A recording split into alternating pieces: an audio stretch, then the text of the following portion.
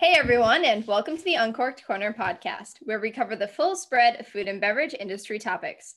My name is Bianca, PR and marketing professional by day and food and wine connoisseur by night.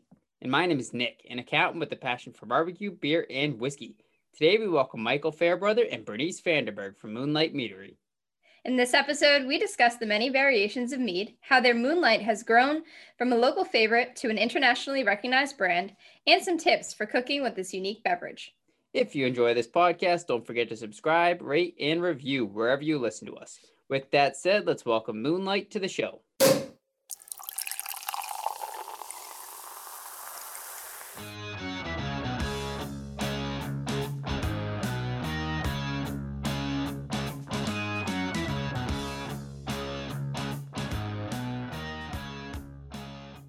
Welcome everyone. Today we are so excited to have Michael and Berniece from Moonlight Meadery. We want to start off by having you guys both introduce yourselves and give us some background on how Moonlight Meadery came to be. So I started homebrewing back in May of 1995, and I fell in love with the art of fermentation. Around June of that year, I got to try my first mead, and it's been love ever since. And in 2010, I started Moonlight Meadery. My wife joined me shortly after in becoming my co-founder of the company and helping to get us to where we've gotten to. But in the last 10 years, we've won medals at every single international mead competition we've entered. And we've sold almost 2 million bottles of mead in our cider in the past 10 years. Wow, that's incredible. I'm Berniece Berg, and I'm VP of Sales and Marketing for Moonlight Meadery. And when we started this company, we literally started in our garage. And Michael said to me, honey, I'm going to make it and you're going to have to sell it. Otherwise, we're going to starve. And so we set upon this journey, and happy to say that 10 years in, I think we've done a pretty good job. That's great. Now, what specifically about mead really struck a chord with you and made you want to focus on that? So I was a beekeeper when I was a teenager. Not a lot of hives, but I had a few hives through middle school, high school, up into college. So I always really liked the flavor of honey. And what's unique about mead, other than any other fermented beverage, is it's not actually made from an agricultural product that you grow. It's made from the pollen and the bees and the nectar from the flowers and the bees regurgitating that to make honey. So it's a different flavor. And while I still love beer, and we've got Hidden Moon Brewing Company up and online now as well, there's a lot of really, really, really good breweries in this world. And 10 years ago, there were maybe a few meaderies in the world, and let alone a few really, really good ones. And I thought I could change that. And so, my goal, my mission was to bring this ultra premium honey-based alcohol to the market. And so the major difference is, instead of fermenting malt to make beer, or grapes to make wine, or apples to make cider, we ferment honey to make mead. And there are many, many different types of meads. My name is on the front cover of the BJCP Mead Style Guidelines book. Most of our meads are listed as the de facto standard to which all meads are judged against. And I've really put passion first. I try to focus on how do you make the absolute best possible mead, bar none, and really live my life by that. When we first started, most people didn't know what mead was. In our own tasting rooms, when customers came in, probably 90% of people had never tried mead or didn't know what a mead was. Today, it's different. And when we set out and went to market, we said we're going to go mainstream. Most meaderies stuck to very niche markets, and everybody told us we were crazy. And today, you can go into major markets and they actually have a mead section, which was unheard of. So we consider that a success. Absolutely. And speaking of success, you guys had a recent 2020 award, didn't you? Yes, we did. We've had a few. So we were chosen as the top 15th most influential honey beverage in the world by the National Honey Board for our Kurtz apple pie. We just recently took grand champion at the international San Diego International Beer Festival for mead and cider. And I think out of 9 or so entries that we had, we took home 8 medals or something to that effect. So, well, we didn't take home more medals than we entered, but whatever, it doesn't matter. There's a lot. I mean, that has to feel so good, especially where it is your passion, you know, and I think it really proves that putting passion first makes a huge difference. And speaking of, you mentioned that mead that won. Can you tell us about some of the other styles that you have and their different characteristics? Sure. So mead ranges from dry to sweet and semi-sweet. You can make them sessionable, like the What She Said. Nice light 6.5% raspberry mead. Really nice jammy flavor to it. Kind of tastes like a honey raspberry seltzer, in my opinion, but with a lot of raspberry. Some of our meads, our most famous ones, are like Embrace, which is a black currant, really tart, almost like a big Cabernet. You've got Desire, which is a black currant, blueberry black cherry. That's the one I started the company with. So it has a lot of depth of character, almost like a really beautiful dessert wine or port. Kurtz apple pie tastes like liquid apple pie in a glass. I mean, there's nothing we've made more that we've sold more of than our apple pie mead. And this time of year, it's absolutely a winner. One of my personal favorites is Smitten, which is my peach mead. I like that one so much. We took it with us to Belgium last summer, or 2 summers ago now, when we were pouring at Oosteleden Beer Festival in Belgium. And you know, so I mean, I like choices. I like diversity. I like things to be different. I want to tease my taste buds, right? So for what I do, I'm trying to think of flavors as almost like an art form. And how do I tease out that flavor to get exactly what I want to get? And, you know, a lot of my friends and fans online have always kind of joked and razzed me about trying to make a pumpkin mead. And I say, no, because I don't want to taste a pumpkin mead, or a watermelon mead. And I say, no. I said, I can tell you how to make it, but that's not what I want. So I'm not going to make something I don't want. Now I have gone crazy at times and made some really interesting meads because I've tried things that tasted really bizarre. Like I had a cucumber lime mead a few years back that I replicated. Worked with a home brewer who created the recipe and made that for a National Homebrewers convention where I was doing a talk. But you know, usually, you know, so sometimes there's one-offs. Like we made monkey bread, which is a banana, cinnamon, vanilla maple mead that tastes like banana bread. I mean, it's spot on. It's almost, you can almost taste nuts in the flavor. But yeah, so I mean, flavor to me is just, you know, I keep toying with the idea someday I want to make a salsa style mead with tomatoes and a little cilantro and stuff, but yeah, I haven't really gotten that crazy yet. He has one motto. He says, I'm going to make what I like. If nobody else likes it, there's more enough for me. There you go. Yeah, you got to make what you want to drink.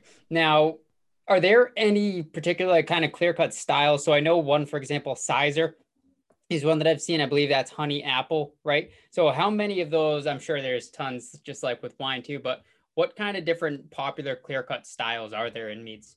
Yeah, so there's 4 categories currently that are like bucket holders. So you have traditional, so that's like any type of honey with water, right? And the federal government gets in the way of allowing mead makers to call what we do making mead, because in their legal term, mead is a wine made from honey that can only be up to 14% alcohol. And you can put up to a pound of hops in it and some other crazy stuff. Now, in the grand world of everybody else in the world, mead is anything that has a primarily fermentable source from honey. So a Sizer is a melomel, so a fruit mead, but a particular fruit, which is apple. So you can have a Pyment, which is a grape mead, and there are several other subvariants of that. You can have a Methaglen, which is a mead made with spices. So like ginger or cinnamon or vanilla or whatever kind of spicing you might like. And then you can make well, they've really kind of given up on trying to find names, but it's called open category, which is a combination of one or more of the aforementioned. So Kurt's apple pie, for example, would be a sizer, but sizer can't have spices, so it doesn't fit there. So then it's not a metheglin because it's got fruit in it. So then it falls into this open category, which is a fruit and spice mead. And that one was delicious too. I remember that. And I believe the one that we have is also bourbon barrel aged, which gave it a really nice, aftertaste characteristic. And I'm a big whiskey guy. So that one was definitely a favorite of ours when we were drinking it. I'm drinking Desire now, which, just like you said earlier, dessert wine is the first thing that hit my head, like a nice port or like a really, heavier, really sweeter sort of wine, but it's got that sort of thicker kind of viscosity that meads tend to have. And the raspberry one's delicious too. And this one's nothing, I've never had anything similar to this. And you call this one a session mead. So can you talk to us about what a session mead is and how you make this and make it so much different than the other two? Sure. So most of the meads that we make are around 14% alcohol, because that level of alcohol helps keep the mead from re-fermenting in the bottle and gives it a real nice balance. So there's three things that control the perception of sweetness. There's the actual sweetness, there's the pH, and then the alcohol level. So for me as a mead maker, what I'm trying to do is create balance, right? Create that perception of, oh my God, this all ties together perfectly. So sessionable or lower in alcohol, like less than 7, doesn't technically fit the wine category definition of wine anymore, right? So it's so complicated the way the government regulates terms. So a beverage is exclusive of wine. So wine's not a beverage, right? Beer and cider are beverages. The Raz, what she said, is a beverage. So sessionable mead is almost like a wine, I guess is the right way to call it. So it's like I don't want to say a wine cooler, but a mead. It's lighter on alcohol. It's basically we add more water instead of adding more sugar, or sugar being honey or fruit. So my style of making that, I think, is fairly different than most of the other commercial mead makers in the world. I don't want to give away all my secrets, but I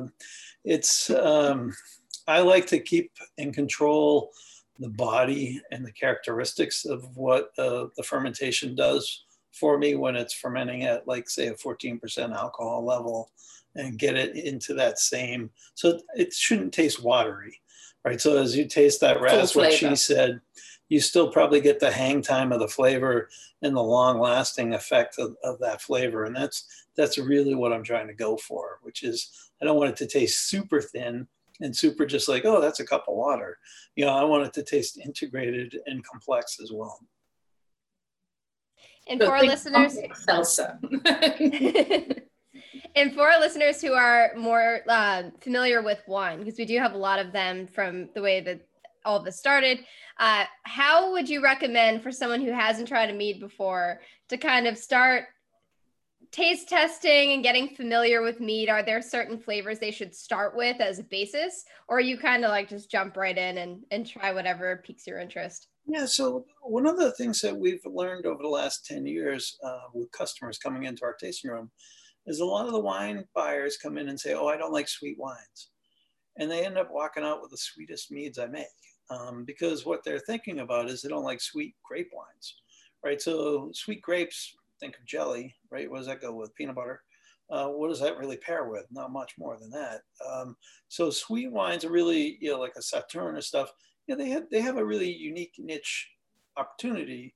But if you think about honey and people's perception of honey being sweet and what honey can pair with, whether it's cheese plates, apples, savory dishes, baklava, there's all sorts of things that provide flavor hooks that honey works on. So if, from a chef perspective, honey is this beautiful bridge element, because you can make spicy dishes with honey. You can make savory dishes, like I was saying. So the honey acts as a natural bridge. And so if you look at some of the meads that we make, like Wild, which is our blueberry mead, nice and dry, our Embrace, which is a black currant, or Temerity, which is a barrel-aged black currant, All those flavors are really working with the acidity of the fruit combined with the honey and the lower sweetness level to provide that, I want to call it a bridge, if you will, for the wine drinker into the mead world. But like, it's, I mean, if your wine drinkers have drank like Tokai is way sweeter than several of the wines and meads that we make. I certainly love Tokai, and I love really good Sauternes and Cabernets, and there's something for everybody, I think. And part of how we've gotten to the distribution level that we have, like Total Wine and More nationwide, pretty much carries most of my meads. All the Trader Joe's up here in New Hampshire carry my ciders and my sessionable stuff. Market Basket's one of our biggest customers in New Hampshire. The New Hampshire State Liquor Stores, Cost Plus World Market nationwide, Whole Foods, Specs, Berniece, Bevmo, Wegmans. The reason we've made such inroads is we haven't tried to just make something so niche that nobody wants to try it. Everybody used to say, well, what's your target demographic? And I would say women, because I would show up at a homebrew club party with a bottle of my beer and a bottle of my mead. And when I opened a bottle of mead, every woman in the room was knocking somebody over to get to me. And I said, okay, there's a market here. And, my background was software engineering, right? So I'm a pretty shy individual. I'm used to typing in front of a keyboard and, solving my own world problems without trying to have to interact with everybody in the room. So it's I'd say you really can't go wrong. I mean, our ratings are really well established, and the fact that we win, every single time we enter is, I think, proof. It's, there are probably 2 or 3 meaderies in the world that can probably even make that claim. And there are not many of them. They're all usually pretty good friends. I'm good friends with several of the guys I'm thinking of, or people I'm thinking of right now. And it's not just guys, that are women mead makers that are as phenomenal as men mead makers as well. But I would suggest for somebody who's new to mead is to definitely try a variety, because just like wine and beer and cider, you don't just try, say, for example, an IPA and say, I don't like IPAs, right?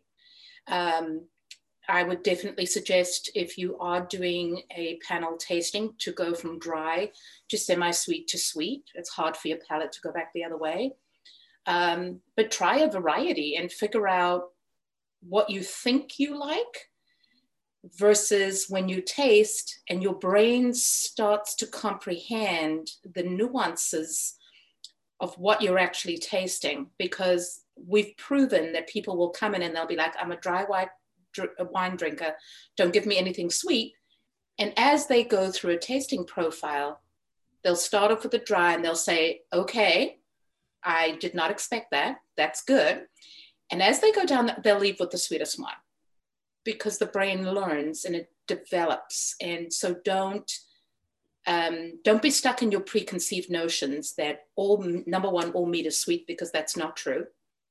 And just allow your tasting experience to help you observe, experience, and learn what you actually like.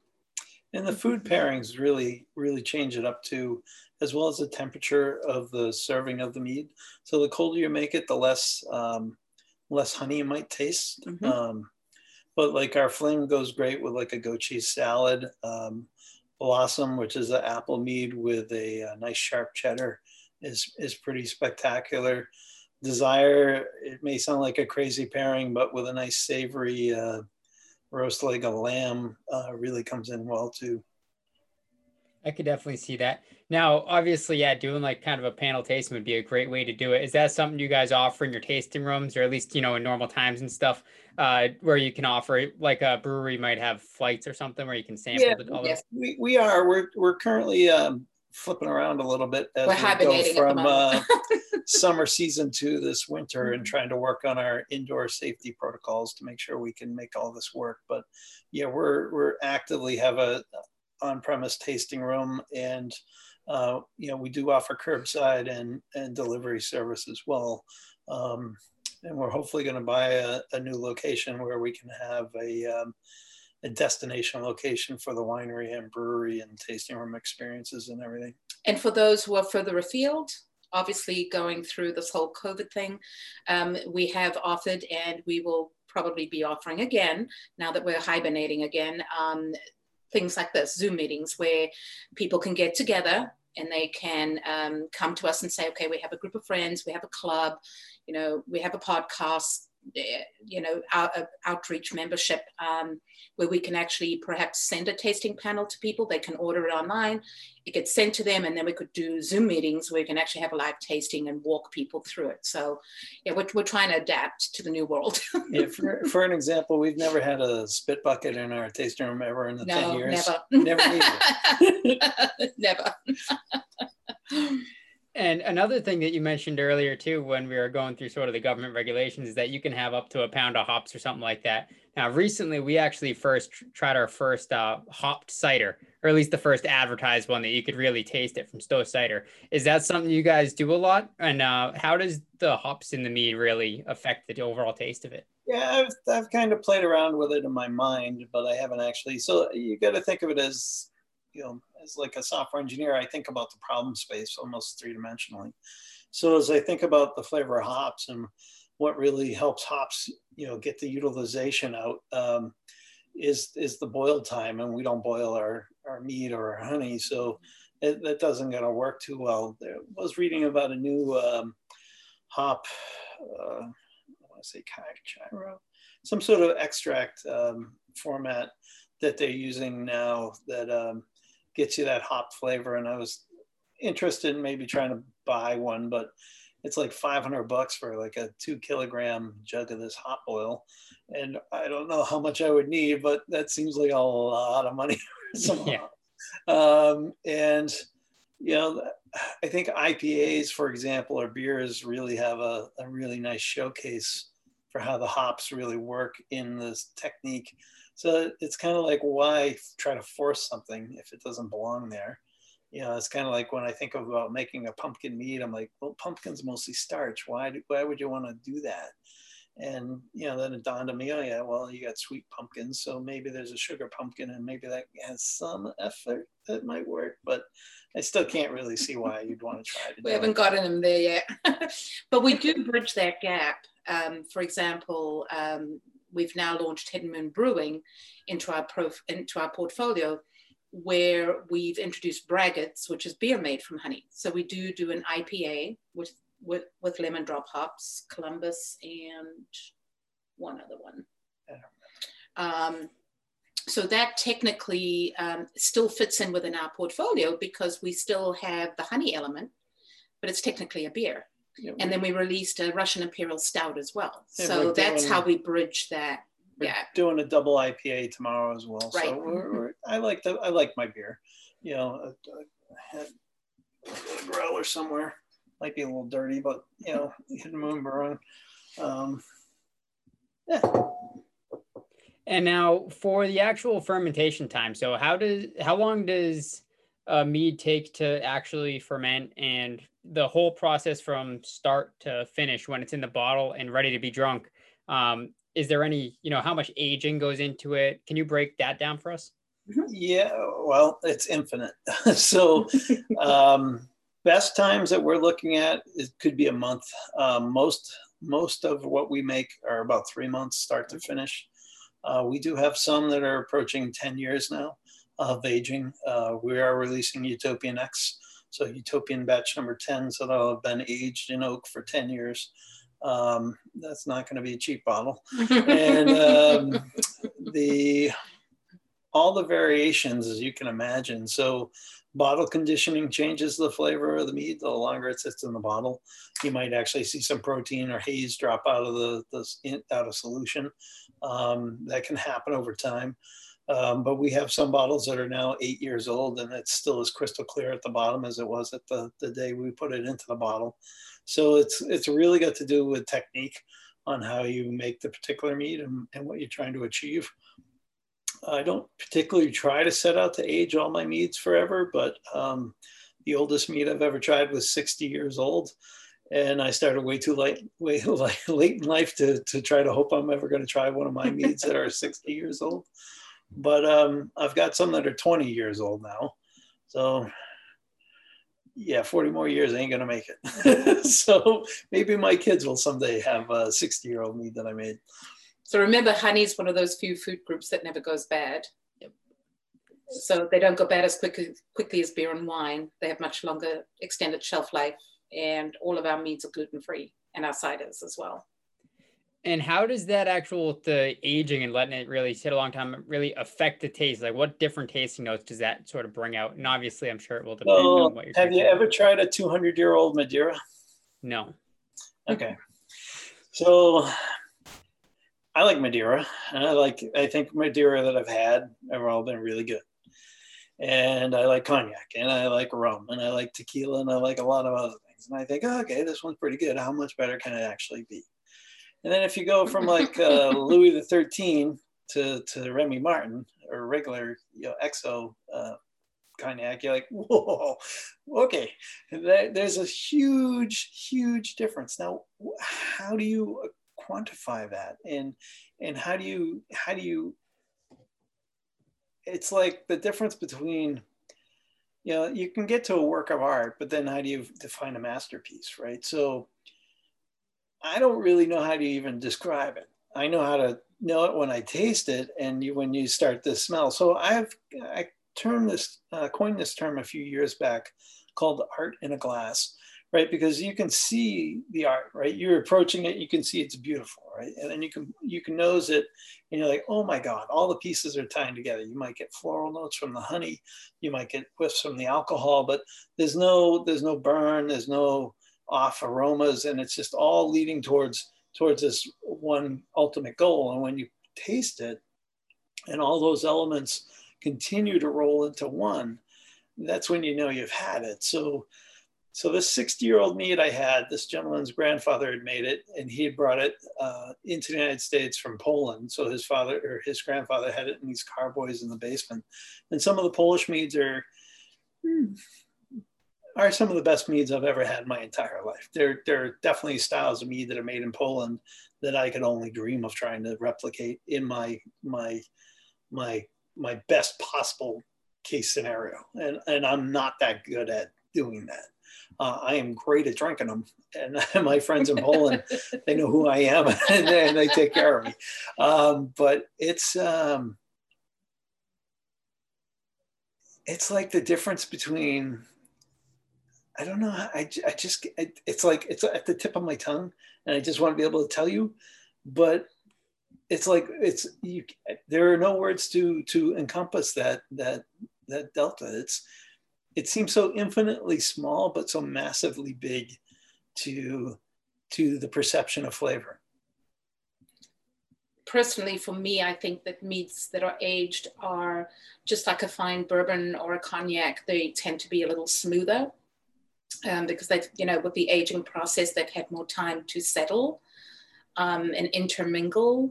Maybe a sweet one, very sweet one, like the Kurtz bourbon that you tried, let's say 30 years from now, maybe not be as sweet as they age. I would say that for me personally would be the way that I would describe it. And I saw on your site you have a small cooking with mead section. Do you guys use it a lot in your cooking, or is that just kind of like a once in a while ingredient? Really good child. Meads are actually great. So think of cooking with mead. Here's the difference between cooking with mead and cooking with a grape wine. When the alcohol dissipates with regular wine, the flavor doesn't. So that's the difference with cooking with mead. So they're actually great wines to cook with. Maybe a little pricey, but when you're doing that special dish and you want it to retain the flavor, when the alcohol cooks out, the flavor doesn't. We cook a lot.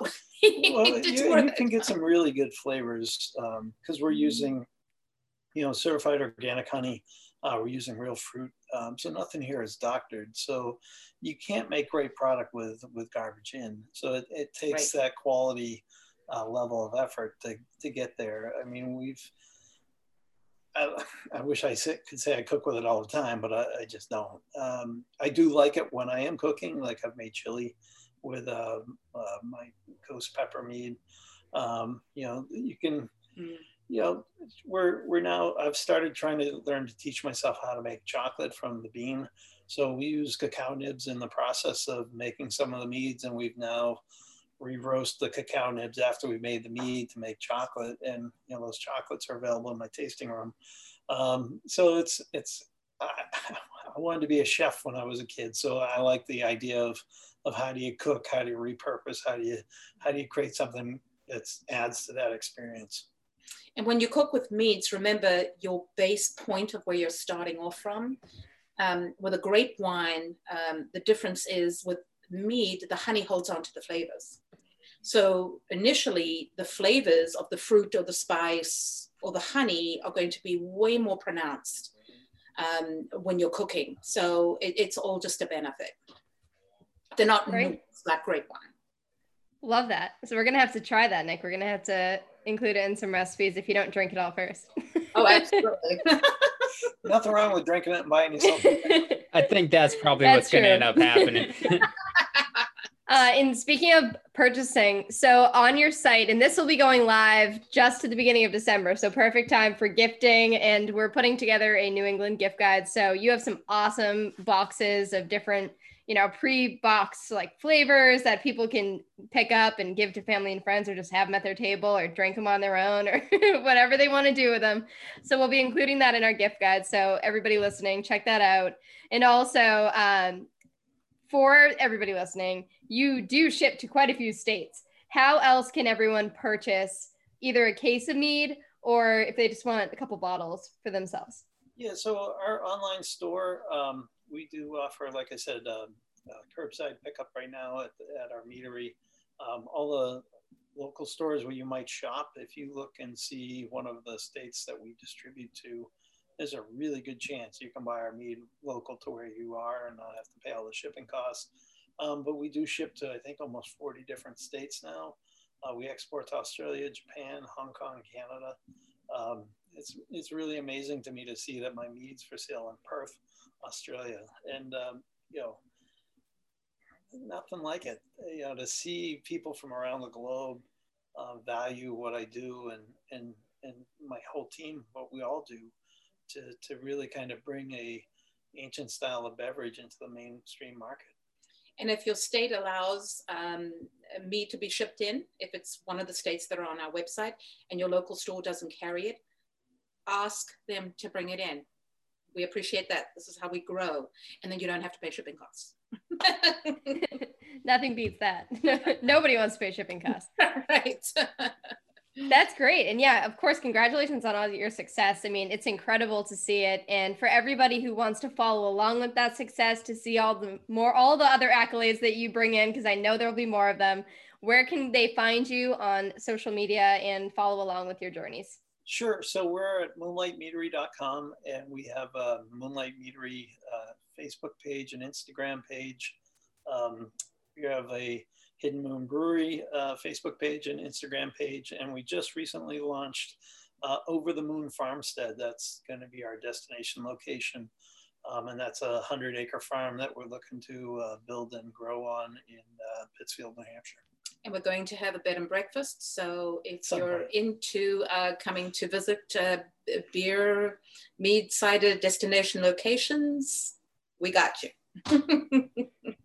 Definitely. We're excited to see all that play out. I'm excited to finish drinking these meads, buy more, and try cook them with them. For everyone listening and watching on YouTube, we'll have links in the description below to the website, to the social media, so it's easy for you to navigate to. And we thank you again so much for taking the time to talk to us. Cheers. Thank you so much for having us. Be sure to follow us on social at Uncorked Corner and on the blog at uncorkedcorner.com for a taste of more food and beverage content. And if you enjoyed the show, don't forget to leave a comment, subscribe, rate, and review on whatever podcast platform you prefer. Thanks for listening.